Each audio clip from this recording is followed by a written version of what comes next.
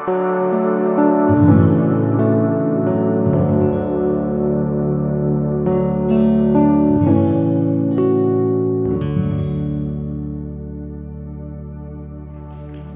my father was in his early 70s, he was suffering from congestive heart failure due to some bad heart valves that he had had since childhood from having rheumatic fever.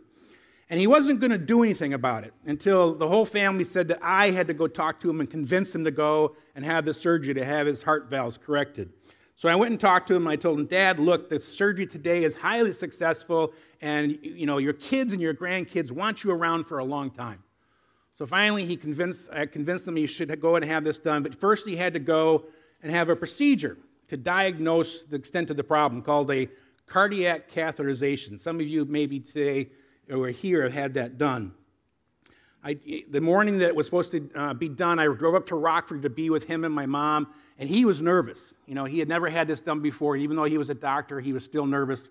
So I told him, Dad, look, it's not a big deal. You're going to feel a little poke, maybe in your groin or your arm. And then they'll give you a little sedation. You'll feel a little warm sensation through your body as they inject the dye. Half an hour later, it's done, and you go home, and that's it. So he said, okay. And he went ahead and did the procedure. 2 hours later, my mom and I still had not heard anything from him or from the cardiologist. And I assured my mom, I said, don't worry, everything's fine. I'm sure the cardiologist just had another procedure to do. He got busy, and he just hasn't had a chance to come and talk to us. But at that moment, over the hospital loudspeakers, we heard this. Code blue, cardiac cath lab. Code blue, cardiac cath lab. I told my mom, don't worry, it's not Dad. I'm sure Dad is already done, and he just haven't come out and talked to us yet. But then the hospital chaplain showed up, and he told us it was Dad, and he asked to pray with us. And he asked me to start praying. And I am not an eloquent, spontaneous prayer person, as some of you are. So after a long pause, all I could say was, Jesus, would you be with my dad right now? Several long moments later, the cardiothoracic surgeon on call came up and talked to us and said, by God's providence, before he left the hospital that night, he happened to stop by the cardiac cath lab. And when he went in there, that's when Dad's heart stopped. It seems what had happened is the cardiologist was trying to pass the catheter across the heart valves. They were so calcified that he really couldn't do it. So eventually the catheter punctured Dad's heart and made it to bleed into the sac around the heart, which eventually choked off the heart and made it stop beating. And the cardiothoracic surgeon was able to release the pressure, and they were rushing my dad into emergency open heart surgery. Well, praise God, Dad survived that surgery. And about 8 hours later, my mom and I were in the ICU sitting by his bedside. They allowed us to do that because Dad was on staff at this hospital as a general surgeon, and I think they felt bad for us. So that night, my mom and I were sitting by his bedside, and he started to wake up. And he was agitated. He had tubes coming out of every part of his body, and he couldn't move. He was on a respirator with a tube down his throat. And I said, Dad, what's wrong? Are you in pain? And he shook his head. I said, Dad, do you want some pain medication? He shook his head again. And I said, well, Dad, is the tube down your throat? Is that bothering you? Shook his head again. I said, well, Dad, what is it? Like he could really answer that question. But then he took his hand in the air, and he started drawing in the air. And he shook his head, yes. S-A-W, saw. Dad, you saw? Who did you see, Dad? J-E-S-U-S,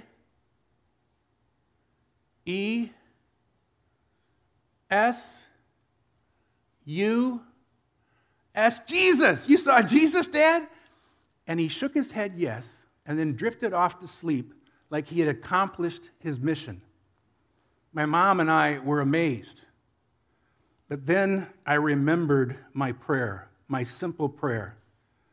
And I was undone as I realized that the God of the universe cared and loved us enough that he heard my simple prayer and answered it with his profound presence in one of the hardest days of our lives. God had a plan for my dad, and he had a plan for me, and he wanted us to know that he was there with us. Emmanuel. Now, Dad's hospital course was stormy. He had a bleed into his stomach because he was on a blood thinner, so they had to stop the blood thinner. And because you need to be on a blood thinner when you have a heart valve surgery, so when they stopped the blood thinner, he then had a stroke. And he was in the ICU unconscious for over a week. And during that time, my brother and I decided to go in and sing two of his favorite hymns. They were Swedish hymns that are really important to our family. So we went into the ICU and we sang Children of the Heavenly Father and Day by Day, as we wanted everyone to know in that ICU that in spite of Dad's hardships, we still put our faith in our God, who had the power to heal him and had a plan for my dad, possibly to restore him to us or possibly to go home and be with Jesus for all eternity. We would wait on God. Well, I'm happy to say my dad fully recovered from that ordeal after about 3.5 weeks in the hospital, and we as a family proclaimed God's goodness to all that would listen. This morning, we are going to be seeing that same message as we look at one of the most profound chapters in the Old Testament, Isaiah 40.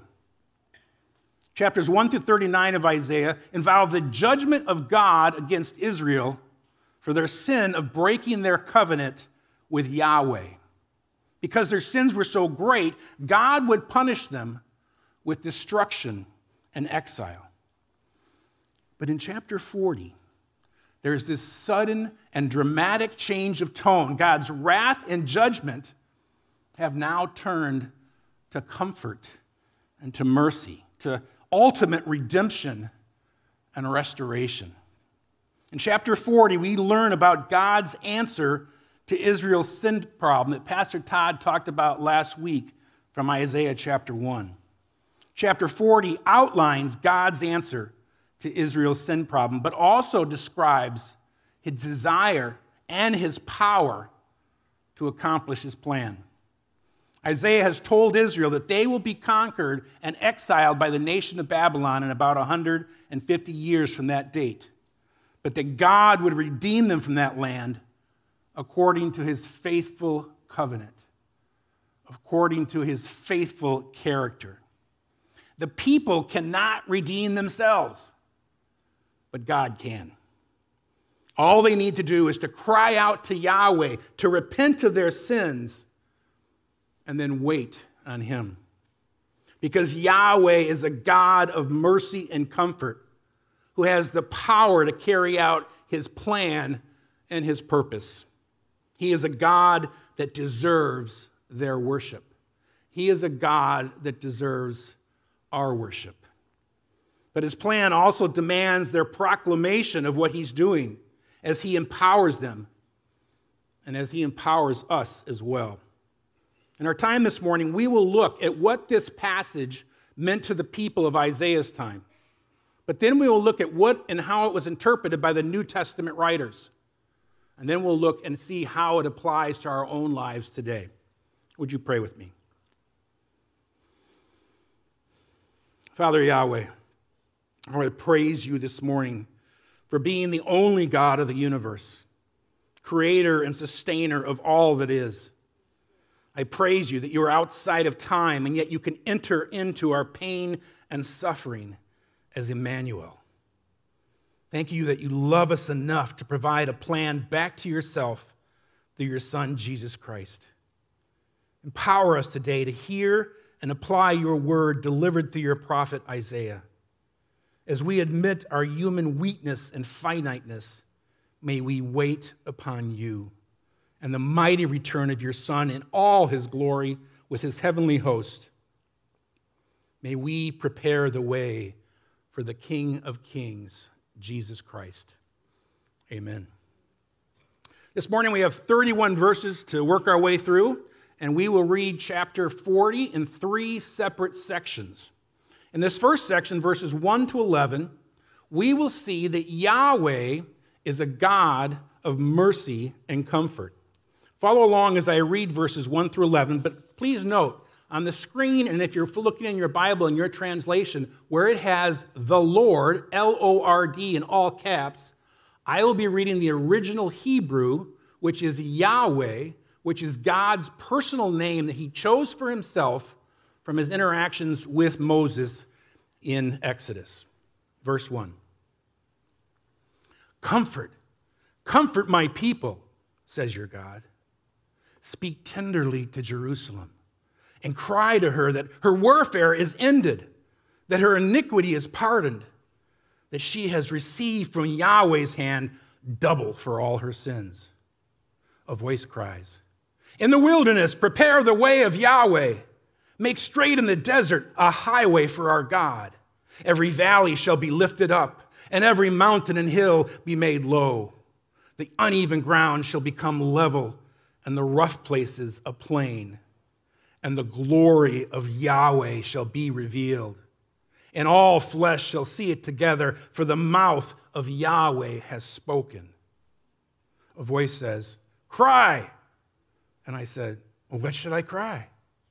All flesh is grass, and all its beauty is like the flower of the field. The grass withers, the flower fades when the breath of Yahweh blows on it. Surely the people are grass. The grass withers, the flower fades, but the word of our God will stand forever. Go up on a high mountain, O Zion, herald of good news. Lift up your voice with strength, O Jerusalem, herald of good news. Lift it up. Fear not. Say to the cities of Judah, behold your God. Behold, the Lord Yahweh comes with might, and his arm rules for him. Behold, his reward is with him, and his recompense before him. He will tend his flock like a shepherd.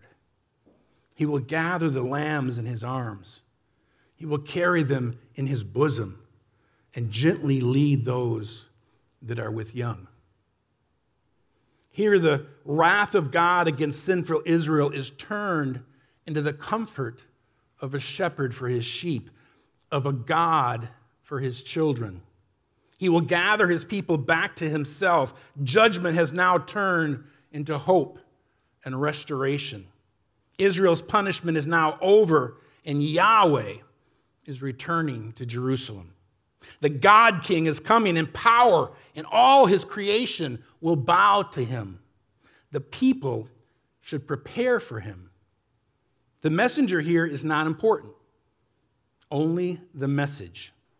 God will return from the wilderness, which probably indicated the Mount Sinai area, and nothing will impede him.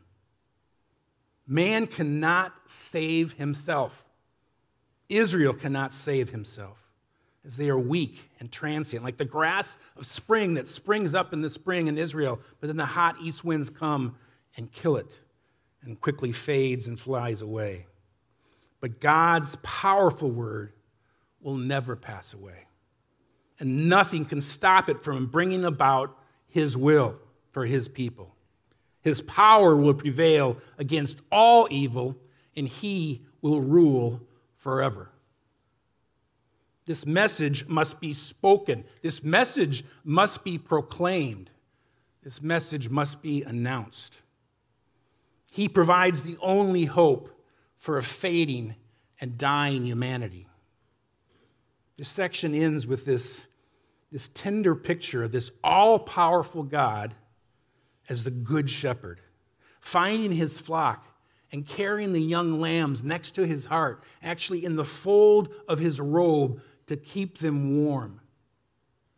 That is how your Creator God sees all his creation who turn to him. It's interesting because all four gospel writers identified John the Baptist with this passage of Scripture. They were confident in applying Isaiah 40 to John because the resurrected Jesus and the power of the Holy Spirit illuminated the Scriptures so that they could now understand God's promise of redemption, God's ark of salvation that he had planned. As the angel Gabriel foretold, John was to go before the Messiah, the anointed one, to prepare the people's hearts by making them realize their sins and asking them to repent and then be washed clean in the waters of baptism. After Jesus came and lived among them, and by the time he returned to heaven to sit at the right hand of God the Father, each of the gospel writers knew that God's plan of redemption was through Jesus Christ, taking on himself the sin of the world and being a sacrificial lamb to carry out the justice and the holiness of God. For today, this text tells us that our sin and rebellion comes with a great cost. It has significant consequences. It has ruptured our relationship with our Creator, Yahweh. Like Israel, we can't save ourselves. But the good news is Yahweh's mercy continues today through his Son, Jesus Christ. Amen. If you find that your life choices have led you to an empty and destructive life, cry out today to the only one who can save you, Jesus Christ. For those who have chosen Christ as Lord, we must follow in John the Baptist's footsteps to proclaim what God has done through Jesus Christ. How do we do that? Well, my family, we must tell everyone who will listen what God has done, the great things that God has done to save us. We must cry out with Isaiah to the God of comfort and mercy. But we also must worship this God who has power, who has a plan, and who has a purpose for us. Follow along with me as I read this next section, verses 12 through 26. Who has measured the waters in the hollow of his hand, and marked off the heavens with a span, enclosed the dust of the earth in a measure, and weighed the mountains in scales and the hills in a balance? Who has measured the Spirit of Yahweh? Or what man shows him his counsel? Whom did he consult, and who made him understand? Who taught him the path of justice, and taught him knowledge, and showed him the way of understanding? And behold, the nations are a drop in the bucket, and are counted as dust on the scales. Behold, he takes up the coastlands like fine dust. Well, Lebanon could not suffice for fuel, nor have its beasts enough for a burnt offering. All the nations are as nothing before him. They are counted by him as less than nothing and emptiness. To whom then will you liken God? Or what likeness compares with him? An idol? Ha! A craftsman casts it, and a goldsmith overlays it with gold and casts for it silver chains. And he who is too impoverished for an offering chooses wood that will not rot, and he seeks out a skillful craftsman to set up an idol that will not move. Do you not know? Do you not hear? Has it not been told to you from the beginning? Have you not understood from the foundations of the earth? It is he who sits above the circle of the earth, and its inhabitants are like grasshoppers, who stretches out the heavens like a curtain and spreads them like a tent to dwell in, who brings princes to nothing and makes the rulers of the earth as emptiness. Scarcely are they planted, scarcely sown, scarcely has their stem taken root in the earth when he blows on them, and they wither, and the tempest carries them off like stubble. To whom then will you compare me that I should be like him, says the Holy One. Lift up your eyes on high and see who created these. He who brings out their hosts by number, calling them all by name, and by the greatness of his might, and because he is strong in power. Not one is missing. Now God speaks to his audience, and he asks several rhetorical questions. Is there anyone in all the universe who is God's equal? In Isaiah's time, the Near Eastern nations believed in a pantheon of gods, each that ruled over this different part of nature. But like his dialogue with Job, Yahweh here declares flatly that there is no one besides him. He alone is God. He alone is creator. In all of recorded history up to this point in time, there had never been a nation that had come back from being exiled, had come back to their land. In spite of that, God is going to carry out his intentions for his people, Israel, and bring them back from exile back to their promised land. Israel has seen the power of the nation of Assyria. Assyria came in and conquered the northern kingdom of Israel and almost conquered the southern kingdom, except for Isaiah's faithfulness in calling out for God. And soon, Babylon will come and they will destroy the southern kingdom and take them into exile. But God says those nations are nothing compared to him. They're an insignificant drop in the bucket, a little piece of dust that has no meaning. They're nothing compared to his power and his glory. His glory is so great that the most abundant forest at the time, which is the forest of Lebanon, which were renowned for its extensiveness, the wood would not be enough to be a proper sacrifice for Yahweh. And all the animals in that forest would not be enough for a proper sacrifice to Yahweh. So a man makes an idol out of wood, and he covers it with gold, and he fixes it to a platform so that the wind won't blow it over, and he says, "My God." And God answers, "Really?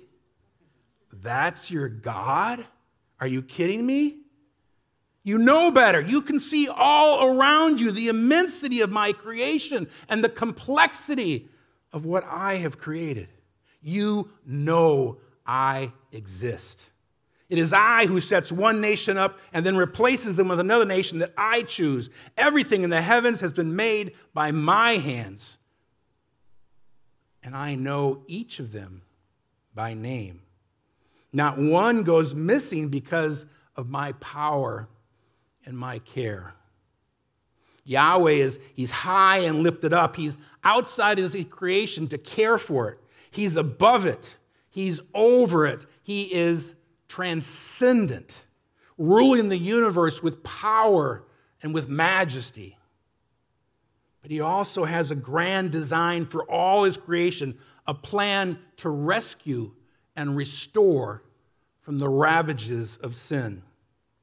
What's more, and what's amazing to me, he's close enough to us to know each of us by name, watching over them, watching over you, watching over me. He's great enough to be able to help, but also near enough because he desires to help. He is present. God with them. God with us. Emmanuel. Peter, in his first letter to the exiles in 1 Peter 1, quotes Isaiah 40, and he uses it in context to encourage the young church who was experiencing hardships. He reminds them of who really is in charge, not the nation of Rome, not the Roman Empire. The one who is in charge is their God and Creator, Yahweh, and now his Son, who has been revealed, Jesus Christ. In today's context, we may cry out as we see the powers of the world, such as Russia or China, or maybe even the United States government. We may feel insignificant and lost, especially with all this happened in the last couple of years. A ship adrift on an ocean of powerful evil which seems arrayed against us. But God laughs at these nations, at these claims to power and authority. In a moment, he can remove them and replace them. And that includes the United States of America. God has a plan, and he's revealed it in his word through the sacrificial death of his own Son, Jesus Christ, on the cross. And he's declared victory over evil with Christ's resurrection. That is where we must put our hope. Not in man and his boasting, but in this transcendent God who rules all things, but calls each of us by name. Truly, this is a God that deserves their worship, and this is a God that deserves our worship. But not just on Sundays. I have a question for you. Is our whole life an act of worship? Or have we replaced Christ with other idols like money or success or relationships? If I ask you to look at where your money goes this next week, or where you spend your time, would we see that God is worshiped? Where do you put your hope? In a political party? In an election? In a retirement fund? Not so much nowadays. Or maybe in your own power to provide success for you and your family. Perhaps it's time to reevaluate. Perhaps it's time we make a change. I hope so, because the God we worship is a God of comfort and mercy, a God with power, plan, and a purpose. And as we'll see now in this last section, he is also a God that empowers us to proclaim his name. Follow along as I read our last section, verses 27 through 31. Why do you say, O Jacob, and speak, O Israel? My way is hidden from Yahweh, and my right is disregarded by my God. Have you not known? Have you not heard? Yahweh is the everlasting God, the creator of the ends of the earth. He does not faint or grow weary. His understanding is unsearchable. He gives power to the faint, and to him who has no might, he increases strength. Even you shall faint and be weary, and young men shall fall exhausted. But they who wait for Yahweh shall renew their strength. They shall mount up with wings like eagles. They shall run and not be weary. They shall walk and not faint. Israel responds to God's declarations here and says, no, it's too late. There's no hope for us. You've abandoned us, and we're all alone in this world because of our sin. And God responds emphatically by saying, I am Yahweh, who always was and always will be. I created all that there is. Everything good that you have comes from me. I never grow tired and old like you. My power is limitless. My power is self-generating. My strength is eternal and unending. My knowledge and wisdom is beyond your comprehension. But what's more, I delight to help the weak and the powerless. My heart is drawn to those who have been beaten down, who know their created place in the world. The very best of you will fail to produce what you need to save yourself. But if you delight to wait for me to act, I will restore you to full shalom, to all that you were created to be. You will find your purpose and great joy if you do things my way, in my time, in my power, and in relationship to me and my Son, Jesus Christ. In Jesus Christ, the linking of the transcendent God with the immanent God has come to its climax. In him, the transcendent God has come to us both in humility and in power. He not only knows our condition and is moved by it, but he's actually entered into our condition. He's come. There is nothing beyond his compassion or his power. I don't know about you, but too often when I read those last verses of Isaiah 40, I think about what God could do for me, because, after all, it is all about me. Especially as I age, I connect with those who grow faint and weary, because every day I grow fainter and wearier. But this chapter is actually all about God. In his great mercy and love, he created us and desires to be with us. Our free will and our stiff necks have caused us to rebel and to go our own way. create other gods that we worship, especially the gods of ourselves. God knew all of that, and in spite of that, he made a way back to himself in Jesus. In the weeks to come, all the way up to Easter, we are going to learn about this plan of the creator of the universe to use all of his power and strength, all of his love and mercy to come be with us. Emmanuel, God with us. God has come near to us in Christ, the Anointed One. And we have his promise that he will never, ever leave us.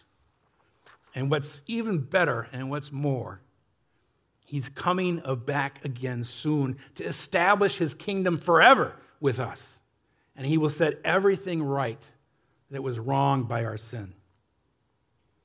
Today, you may be stuck in a view of reality that seems overcome by evil, overcome by disease and suffering, overcome by death, overcome by strife with your family or strife with your spouse, strife with your neighbors and coworkers. Chaos is abounding. You may be thinking, God, where are you? Isaiah reminds us today that God is saying first to us, comfort.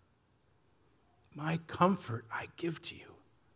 Cry out to me. He is the God of power, and he may intervene this very moment to help you in your distress. But he asks you, more importantly, to raise your vision and see the eternal plan that he has put in place. Look at all the glory that is yet to come and rejoice in that. Our response must be like Isaiah 40, to prepare the way for the return of the King. Things may look dark for us, almost like we are at the end. Almost like we are alone and overcome, forgotten in all the death and destruction and evil.